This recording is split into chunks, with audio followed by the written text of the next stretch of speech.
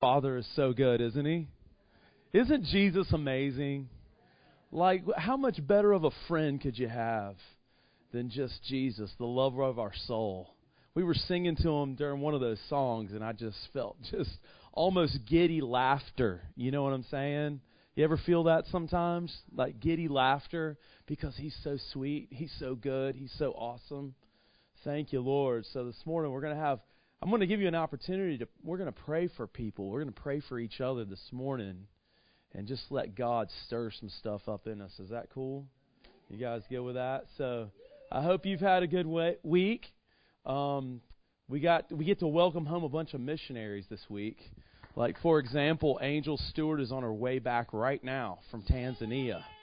So, Lord, be with Angel. Just guide her and bless her. Give her safe travel. I pray that even her conversations on the airplane would just be divine opportunities and encounters with different people, Lord. So they're on their way back, and I believe the Bakers and Forsyths are also on their way back. Is that right? So bless them, Lord. Give them the same divine opportunities, encounters, and traveling mercies, Lord. Thank you for the exciting reports from Canada and from Africa with Angel, and then Byron and Becky and the Geens, and I think the Hills. They'll be back on Wednesday from Argentina. So we got them coming in from different continents. So next Sunday will be fun because all these people will be their first Sunday back after a while. So that'll be exciting. And then, of course, we got Chris and Brooke at YWAM and the Kona base.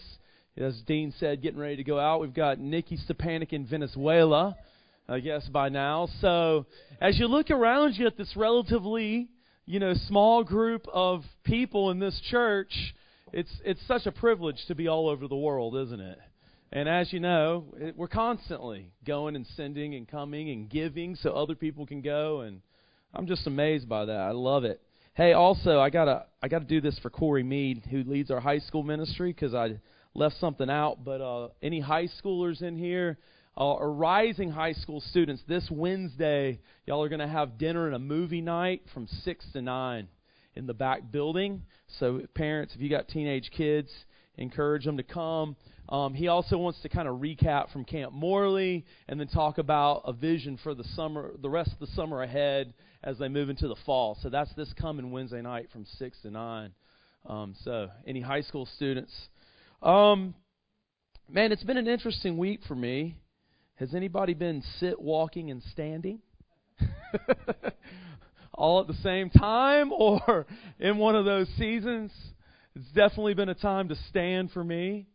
And I've just been so encouraged, though, by the goodness of the Lord.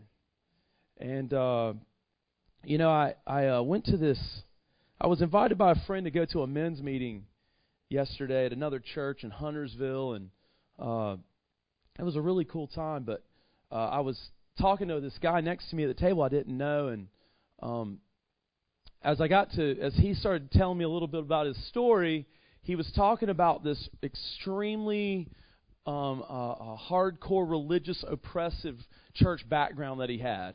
I won't mention the denomination. And, that was just like, if it feels good, looks good, tastes good, whatever, it's not God. It can't be God, that kind of thing, you know what I'm talking about. And anyway, he was just telling just a really brief testimony, really just to me personally, about how he discovered the grace of God, how he discovered the wide open spaces. And, my heart was just leaping in me. And it kind of reminded me of a question that I just want to pose to you here as we get going this morning. And the question is, when you look at the Father, what expression is on His face? I was hoping you'd say that, Brianna. When you look at the Father, what expression is on His face? Unfortunately, I believe if you were to poll most Christians in America, it probably wouldn't be a smile. From the conversations, would you agree, Jerry, that I have with people, it's more of, well, if they were to be honest, disappointment, a look of you let them down, to the extreme angry, but I believe I got good news. The gospel means good news, right? The good news is that Papa God, He's in a good mood. He's got a smile on His face. Yes, even when He looks at you. And some of you are sitting there kind of skeptical about what I'm saying, like, oh, I don't know. I had a rough Saturday night, Matthew, or Sunday morning, for that matter. Or you don't know what I've done, or whatever. Well, I got news for you. The blood of Christ is bigger than anything you've done. The blood of Christ, the sacrifice of Jesus on the cross at Calvary 2,000 years ago, is big enough to cover all your sins and mine, past, present, and hey, how about this? Even the future. I know. It sounds too good to be true, doesn't it, Ken? It sounds a little bit on the surface too good to be true, but I challenge you to read the Bible. It's the love story. Remember, the Bible, this is kind of a controversial statement, but the Bible is not actually meant to be a manual.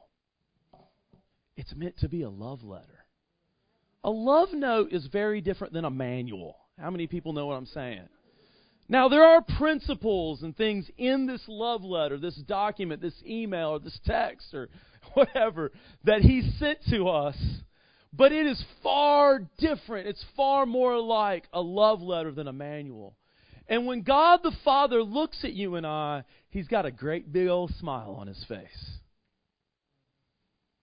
If it were on my Instagram, it would put one of those big old cheesy emoticon smiles on there. Probably with a tongue sticking out or something. That's how. Now, how do I know that? Well, because when He looks at you and He looks at me, He can't help but see a reflection of His Son. And when He looks at His Son, boy, like a proud papa, His heart is just overjoyed. Isn't that true? Because we are in Christ, and Christ is in us. Therefore, and if you're here this morning, you've never come to know Christ in a personal way, just take this as an opportunity, as an invitation. You can do it right now. Just put that He is the Redeemer. Put your faith in Him this morning, and all your sins can be cleansed. In fact, I've been going through Ephesians, so I thought another good way to start this morning is let's look at Ephesians 2, and I can tell you to turn there or click on it, but why don't we just put it up on the screen? I'm just going to invite you guys to stand with me. And let's read Ephesians 2, 4 through 10. Actually, let's do better than read it. Let's proclaim it, okay? And this is one of those, but God. Everybody say, but God. Okay, are you ready? Here we go. But God, who is rich in mercy, because of His great love with which He loved us, even when we were dead in trespasses, made us alive together with Christ. By grace you have been saved, and raised us up together, and made us sit together in the heavenly places in Christ Jesus, that in the ages to come He might show the exceeding riches of His grace in His kindness toward us in Christ Jesus. For by grace you have been saved through faith, and that not of yourselves. It is the gift of God, not of works, lest anyone should boast. For we are His workmanship, created in Christ Jesus for good works, which God prepared beforehand that we should walk in them. Amen. You can be seated. Isn't that good? I heard the Lord say to me yesterday, He goes, Matthew, the truth is, the yoke of religion is a weight that we're not meant to carry. The yoke of religion, if you've had that put on you in growing up or in the past, it's a weight that actually leads to spiritual death. Because it's so heavy, the burden is so great that no human was meant to carry this. Was the whole point of Jesus' message to the Pharisees. He says, you think that because you know the Scriptures, front to back, you got them, they had whole portions of them memorized, that you know the Father. But He says, I'm telling you, I am the way. It comes through me. It comes through a love relationship. It's not about a religion. I don't know why I'm saying all this. Somebody needs to hear it this morning or be reminded. But it's about that intimacy with Him that came through Jesus. Isn't that true? This has been a scheme of the enemy to get us under a yoke of religion from the beginning. It's a cycle that keeps coming around. It's an epidemic, I think, in the American church right now, as we're in a pull yourself up by your bootstraps season in America, where the do-it-yourself mentality is so prevalent. This has been one of the big points of the sit, walk, stand message, right? You know, in a season where it's increasingly difficult, for example, to make a living, the temptation is to do what? Just work harder. Do more. You know, more, find more jobs, add a third. I've done it, you know, like, if necessary. I'm not saying you shouldn't do that, but it's to figure it out, right? It's to figure it out. And we kind of take pride, our ancestors did, in what was called the Protestant work ethic. You know, in this idea of hard work. And I believe that's a good thing. Don't misunderstand what I'm saying. However, it can get into that trap of self-effort. It can lend towards that religion, that religious spirit that says, you, Rhonda, you need to kind of work your way, be a good girl to God. The Father will be happy. And then however that plays out, you know, in other aspects of your life, that's how you do it. And unfortunately, there's many pulpits across America that stand every Sunday morning and give you all the rules. Give you all the lists to follow, and if you'll do A, B, and C, then D will be your result. Unfortunately, that's not the relationship God intended with us. What He intended with us is that we just hang out and love on Him and He on us. And He speaks those kind words of goodness into our hearts that not only transforms us from glory and glory more into His image, but also gives us a practical walking it out in our everyday lives. Now, I know many of you need to be encouraged right now, because as much as you amen and you believe what I'm saying, the practical aspects in your life are not quite there yet. Let me encourage you, God is on your side. You're highly favored by the Lord. It's like Gideon hiding in that old wine press, stamping out the wheat, hiding from the enemy, right? And the Lord shows up and says, "You, O mighty man of valor." And he's like, "You must have, who are you talking to? I'm a scared chicken down here, like stomping around, like this peck, peck, peck." But wait, God saw something different in Gideon. He said, "No, you may seem like that. You may feel like that right now in this moment, but you are a mighty man of valor. Arise in this anointing that I've given you, for you're going to actually deliver the Israelites from the hand of the enemy." And that's where I see a lot of us at right now. You know, man, hey, I'm not, this is not a judgment. I'm there with you at times. It all depends on which day you catch me.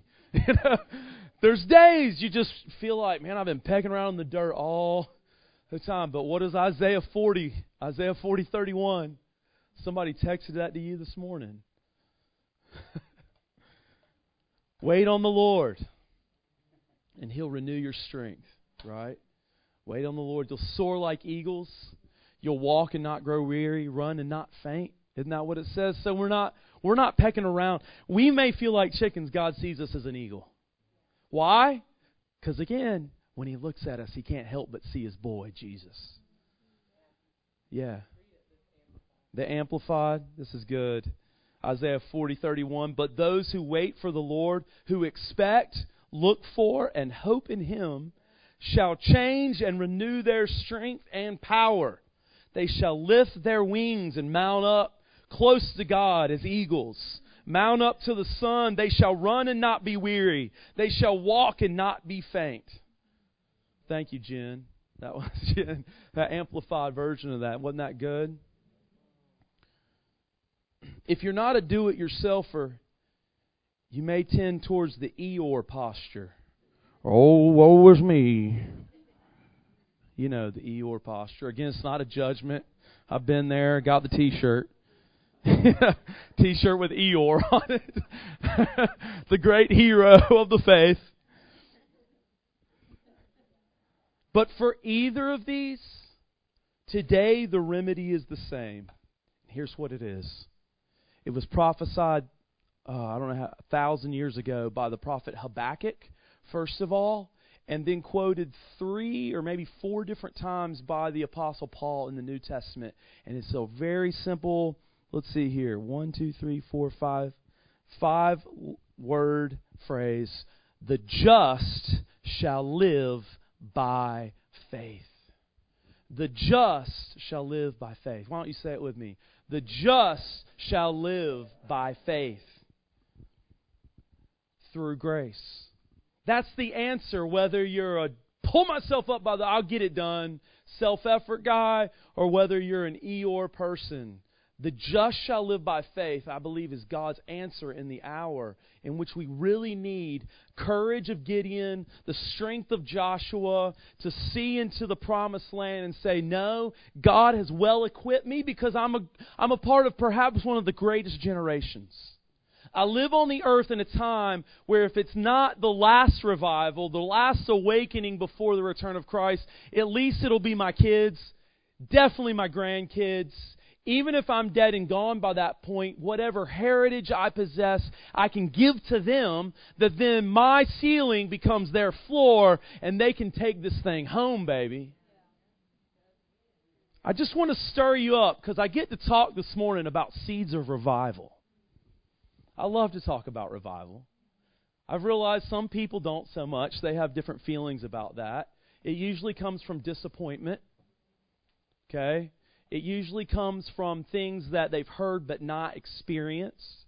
But listen, let me just say from the beginning, we don't base the truth on what our limited experiences are.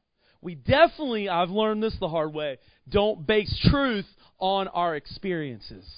We base truth upon the Word of God. We base truth upon the character and the nature of who He is.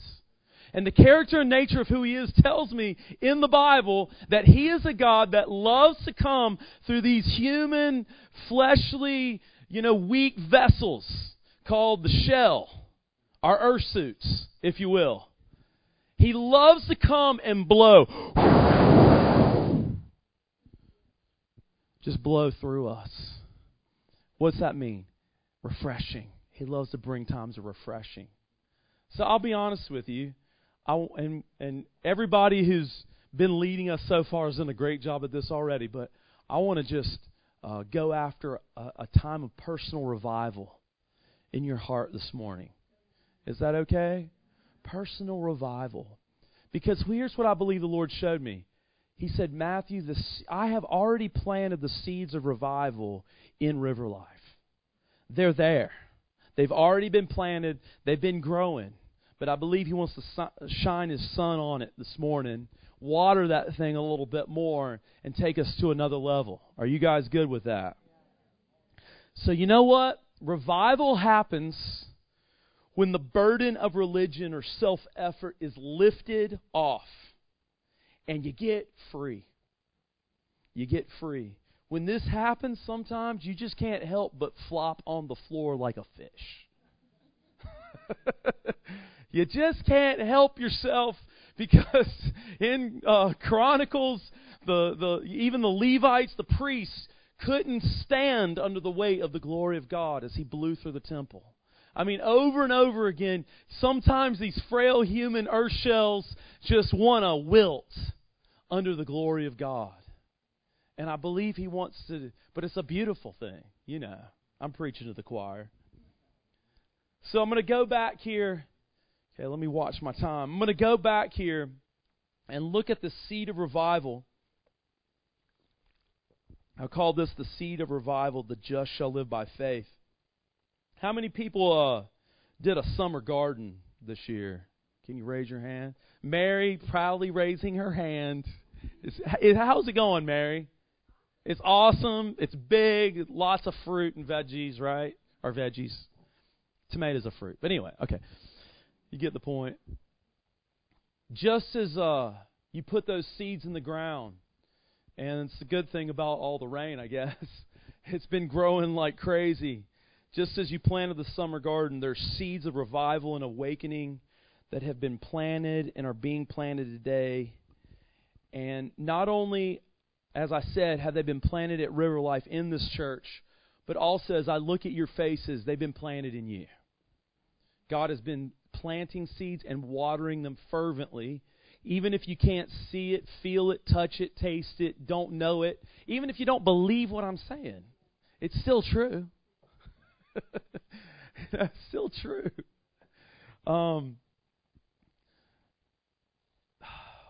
Yeah. I was going to go down a rabbit trail, but I stopped myself. Thank you, Lord. Let me first of all give you a couple of definitions, and I know you guys, most of you know this, but this might be helpful. When we talk about revival, first of all, we don't have the evangelist on his way into town and haven't put a sign out front holding nightly meetings.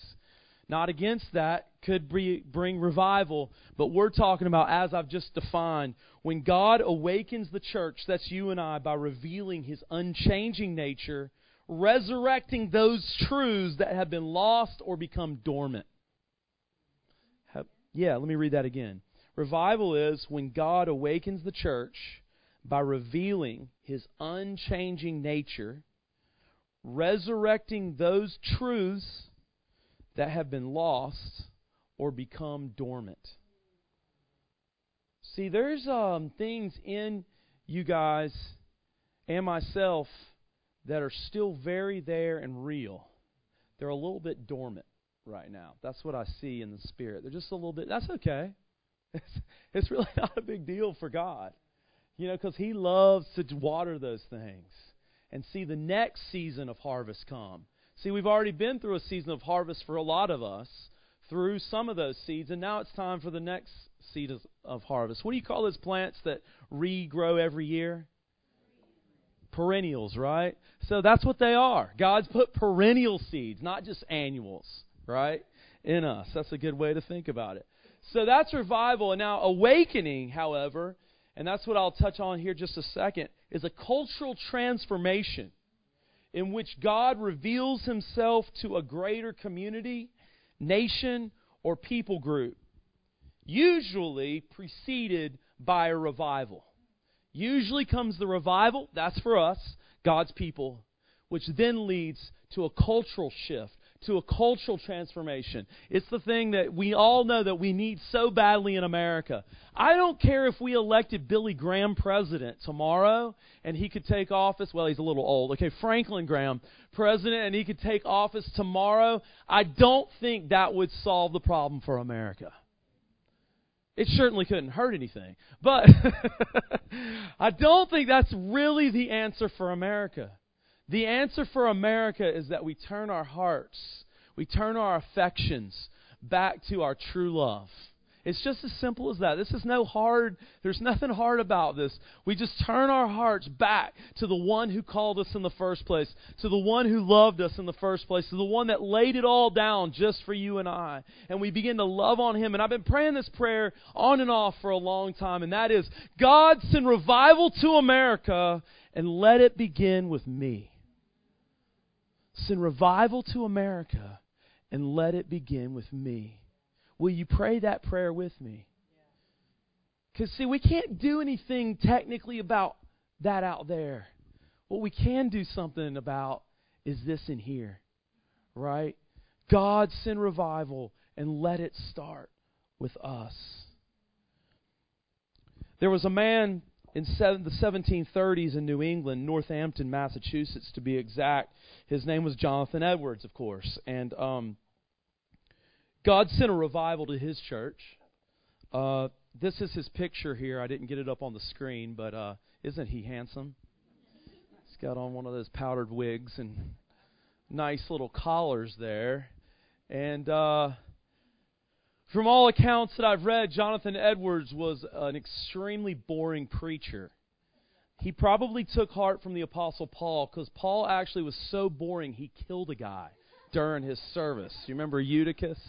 He did, seriously. It's in the Bible in Acts. I can't remember which chapter. He's preaching through midnight. The guy falls asleep probably in the window and falls out the window 3 stories. Dies. Paul goes down like, well, it's a great opportunity for a miracle. Gets on top of him, raises him from the dead. Well, Jonathan Edwards was known to was infamous for being extremely monotone in his preaching.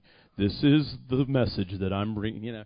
And they sit up way high on these perches in the Puritan Congregationalist Church, and of course all the members are trying to stay awake on their hard wooden pews. That's why they made those things wooden, I think, in the first place, keep you awake. And I don't know if they had this in Jonathan and Edwards Church, but they used to have I can't remember what they called them. I'm sure Don could tell you later, but these guys who walked around with a stick. And on one end they would have a feather to tickle the noses of the little old ladies who were starting to doze off. On the other end of the stick was a knob to whack the heads of the young men like Jude, who is not asleep here on the front row, but if he were. This is kind of the church culture. You're talking about extremely formal and conservative.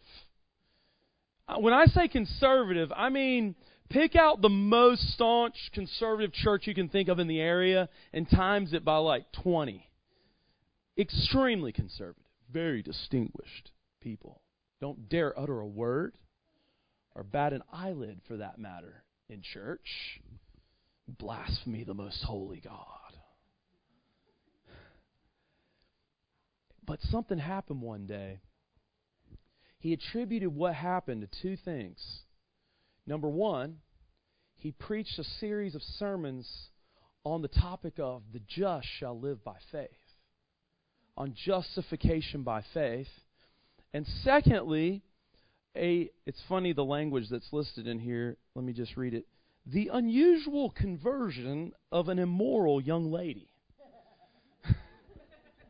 The unusual conversion of an immoral young lady. I'm not going to take the time to read this whole. Let me read to you. So I have here Jonathan Edwards on revival. It's actually 3 works that he wrote, one of which was the commencement address at Yale University in 1741. Can you imagine that? And that address, by the way, was the account of, or the distinguishing marks of a work of the Spirit of God, where he basically defended the manifestations of the Holy Spirit in a church. As far as I know, and I could be wrong about this, but as far as I know, this has been conveniently left out of all the great theology books in American seminaries today. Jonathan Edwards is big in, I think, every evangelical seminary, and many of his theologies, because he wrote on pretty much all of them, but all of them are included to train pastors, except for, what about when there's somebody flopping like a fish on the front at your church? How do you know whether that's God or not? He gave a message at Yale at graduation on how to know. From 1 John 4, 1 through 6 is how you know. Anyway, that's not the purpose of my message today, but that's where I'm reading from. He said, particularly, this is the the unusual conversion of a certain immoral young lady. Particularly, I was surprised with the relation of a young woman who had been one of the greatest company keepers in the whole town. I think that's Old English for slept around. When she came to me, I had never heard that she was become in any wise serious, but by the conversation I had then had with her, it appeared to me that what she gave an account of was a glorious work of God's infinite power and sovereign grace, and that God had given her a new heart, truly broken and sanctified. I could not then doubt of it, and have seen much in my acquaintance with her since to confirm it. Though the work was glorious, I was concerned basically that other people wouldn't believe her, and that the testimony actually would be counterproductive in the work of the Lord.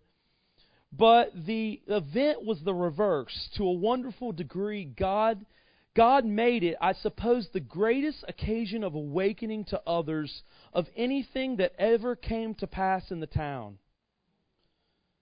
I've had an abundant opportunity to know the effect it had, but by my private conversations with many, the news of it seemed to be almost like a flash of lightning. That's what he wrote in his words. A flash of lightning upon the hearts of young people all over the town and upon many others.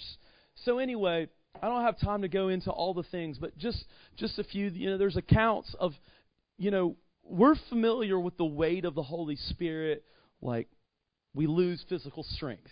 That might happen this morning. But, we're familiar with people being, whatever you want to call it, slain in the Spirit. I've always thought that was a weird word. Holy Ghost doesn't actually kill anybody, but I guess he's slaying the flesh. But anyway, but what if someone got paced to the floor under the Spirit of God and stayed there seemingly comatose for 1 week? That would be controversial at River Life. Much less in 1734 New England Puritanism. Or crawling around on all fours, barking like animals. Very, very bizarre occurrences. An awakening began. Jonathan Edwards had courage. Ultimately, he lost his ministry. I can't go through the whole story in the controversy of it all. But what he said is that there was a first wave of revival from 1734 to 36. So 30, somewhere between 2 and 3 years was the first wave of revival in Northampton. And then there was followed by what's now known in our history books as the Great Awakening from 1740 to 42. Now, many books expand that way beyond, to maybe even a 30 or 40-year time span. But according to him, this, I guess, was the epicenter of the revival, then followed by an awakening from 1740 to 42. And here's what he calls the characteristics. Let me give you the fruits of this revival. Some of them will sound real familiar. And then I want to get to the seeds. Okay, I got to hurry. Just go through these real quickly. Number 1, hunger. The only thing in their view, these are Edwards' words, was to get the kingdom of heaven. And everyone appeared pressing into it, the kingdom. The engagedness of their hearts in this great concern could not be hid. It appeared in their very countenances, the kingdom. Number 2, transformation in worship. I have no idea what their worship team was like back then, but I bet it wasn't very musical. I'm pretty sure it was all a cappella. He said, our public praises were then greatly enlivened. People were evidently wont to sing with unusual elevation of heart and voice, which made the duty pleasant indeed. You could put revivalists in a cardboard box with no iPod or instrument, and the praise would explode out of that place. It really doesn't matter. I remember years ago we went to a classical school conference in Franklin, Tennessee. You remember that? We were in this very Presbyterian setting with a cappella worship, and all that. And they're singing, some 300-year-old hymn, and I'm kind of back there, my whatever I am. Like, okay, God, what am I doing here? And he very just quickly rebuked me. He's like, Matthew, if you can't worship me to this, you can't worship me to anything. I'm like, yes, sir. Then sings my soul. Worship, the transformation in worship. Number 3, a focus on Christ. The focus is always on the Son, Jesus, on Christ. Number 4, the backslidden were restored. Number 5, geographic expansion. Edwards cites that more than 30 other communities where the revival erupted. Number 6, the revival impacted all ages and all sorts of people. Number 7, many were saved. Edward writes, and this is, I believe, I could be wrong, I think Northampton at the time was a couple of thousand people. I hope that he's saying, I'm certain that more than 300 souls were savingly brought home in Christ in this town, Northampton, in the space of half a year, and about the same number of males as females. Number 8, this is interesting, acceleration. How many people have experienced that in a season of renewal? acceleration/intensification of God's activity. God has also seemed to have gone out of His usual way in the quickness of His work and the swift progress His Spirit has made in His operations on the hearts of many. It is wonderful that persons should be so suddenly and yet so greatly changed. Again, when God, in so remarkable a manner, took the work into His own hands, there was as much done in a day or two as at ordinary times with all endeavors that men can use, and with such a blessing as we commonly have, is done in a year. You think God can't move in your life? I don't care how bad it is right now or how good it is. If it's good, it can explode exponentially into more in milliseconds. That's why we love the presence of the Lord, by the way, at River Life.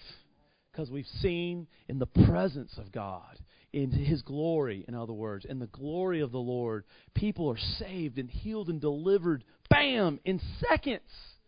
What would take a counselor years or whatever. God is a supernatural God.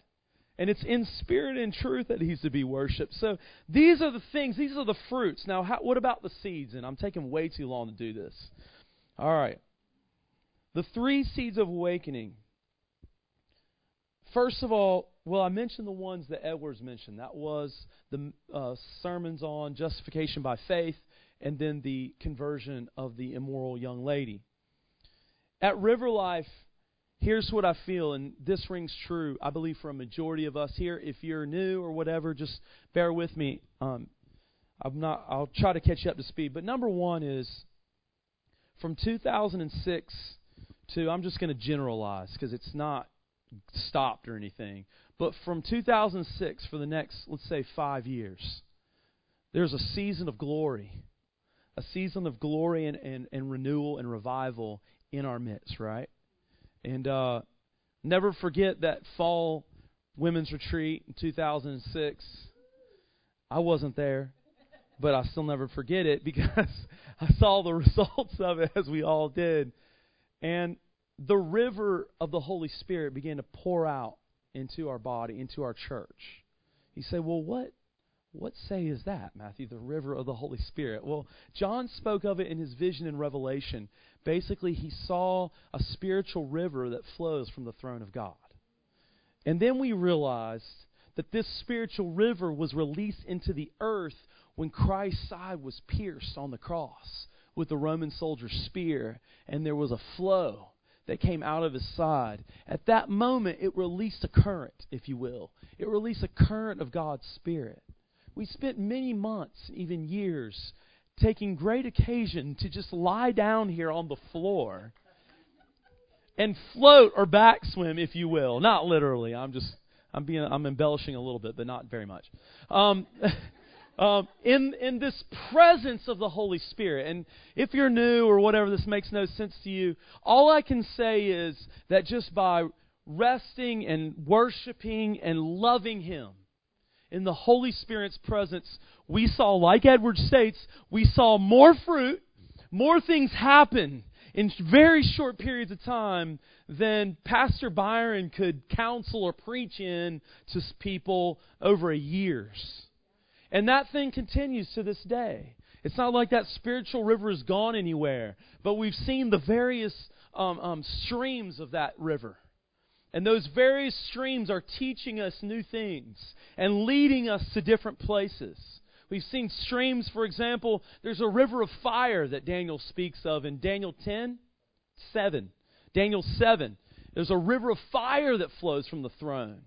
I pray that gets released today. There's a river of healing that comes. This is spoken of in Psalm 1 and also in Revelation. Anyway, there's these various rivers. So we experience just, at least for us, was just an incredible, eye-opening, heart-opening, life-altering season of glory, of His presence. That was a seed. That was a seed that God planted in our hearts into the lives of us as a people. Seed number 2 is what I'm going to refer to as our dark night of the soul. In 2009, our really beloved Barry Morley passed away from a very short battle with cancer in just a few short months. And then, of course, our good friend Matt Stewart was murdered. And that summer followed some other not good events. And then even up to last summer, I was counting up this morning, I did 5 funerals at this time last year. There was this dark night of our soul that nobody wants to go through. Do you think Joseph enjoyed rotting in the prison cell? There's a time in every Christian's life where you just don't understand. Everything you held near and dear and Sunday school teacher taught you about the goodness of God, it comes into doubt in your heart. There's moments where you want to run, you want to hide, you want to shake your fists.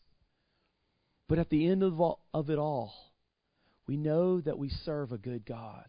He's a good dad, and He's the God of all hope. And He's brought us to the other side, fortunately. You know?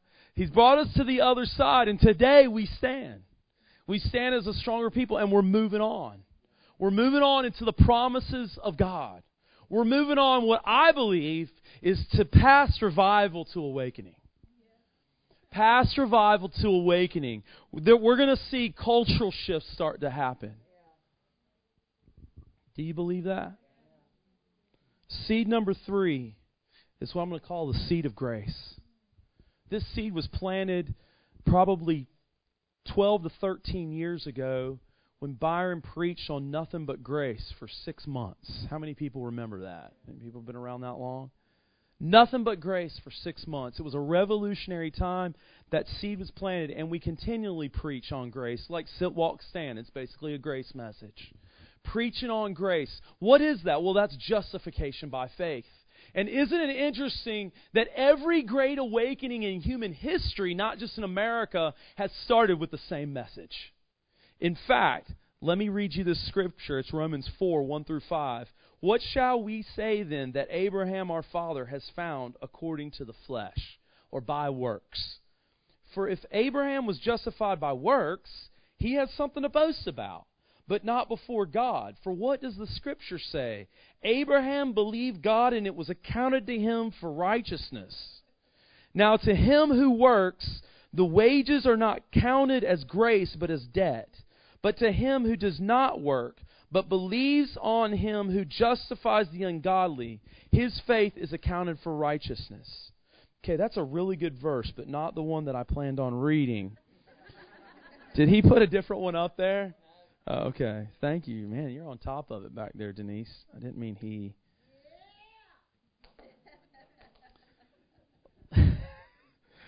Yeah, let me go in Romans 1:16 rather. Romans 1:16 if you've got that one.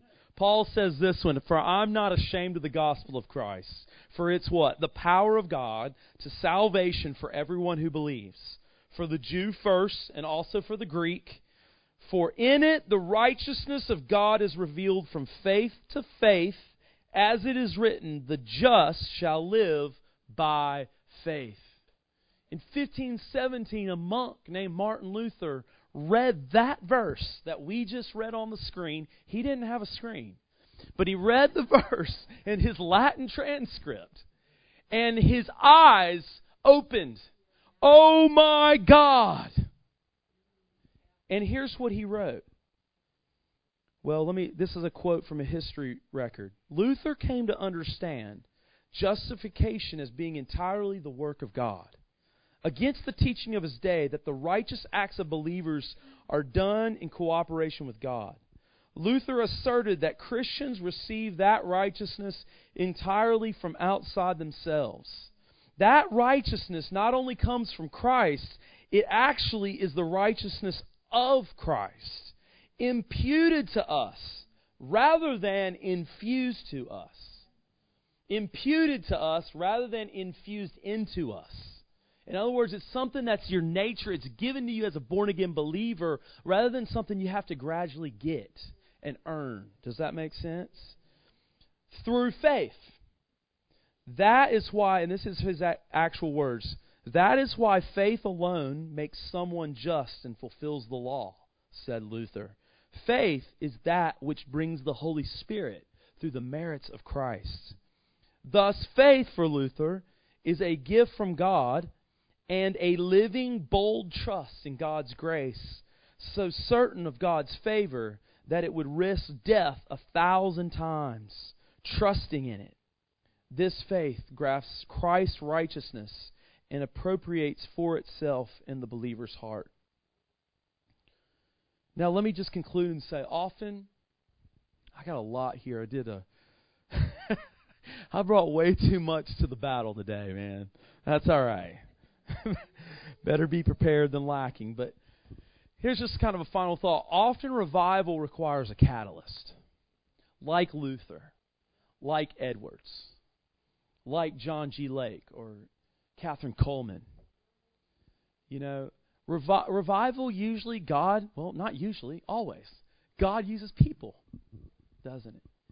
Now, let me ask you a question. Do you think those people that I just mentioned, for example, are holier than you? That's the right answer. Absolutely they're not. The devil wants to convince us that they are. Because then we have a reason to think that, well, I'm not Martin Luther, I'm not Benny, I'm not whatever. I'm not such and such. But in my heart, I can't get away from a fact. And that is, A, God, I know you want to move in my generation.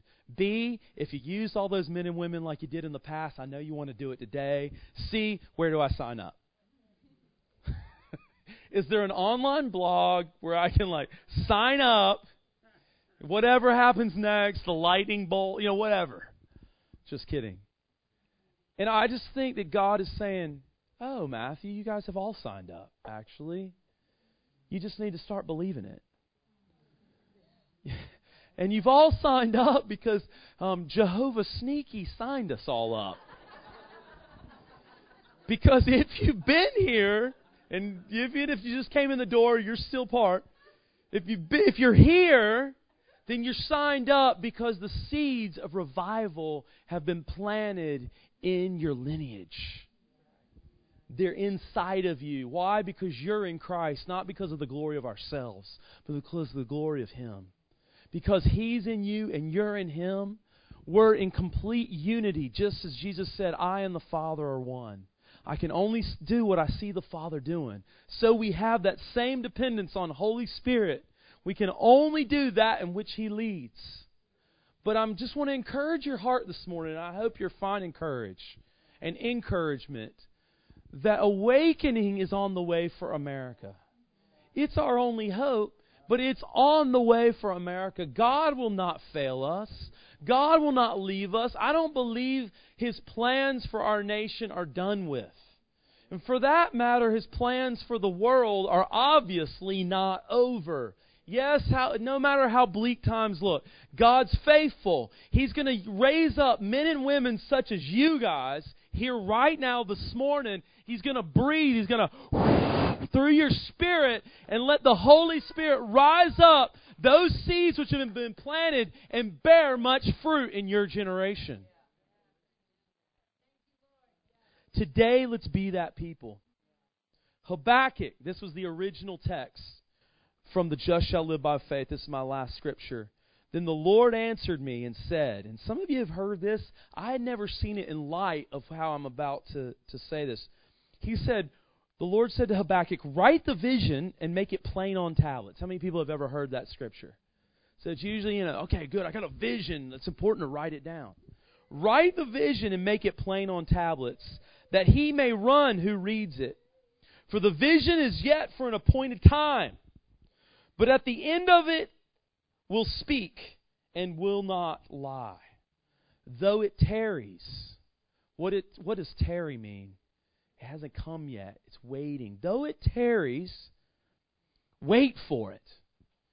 Wait for the Lord, and He'll renew your strength. Because it will surely come. It will not tarry. Behold the ground. His soul is not upright in him. But the just shall live by his faith. But the just shall live by his faith. It's Christ's faith that's given to you and I. The just shall live by his faith. So God, what are the seeds of revival? Could the seeds be when we write down, preach, proclaim, even as I'm doing right now, we proclaim that God is just, that God is faithful, that God is good, that God never fails, that God will send awakening to America. When we write this on our blogs, when we post it on Facebook or Twitter, when we write it and even preach it in our church on Sunday morning, I believe this is the application today for what he said to Habakkuk. When you do this, it will not tarry. It will not long tarry. Why? Because the currency of heaven is faith. Faith is the currency of heaven. So when we put our faith in an unfailing God, it's going to come to pass. And Paul said it like this.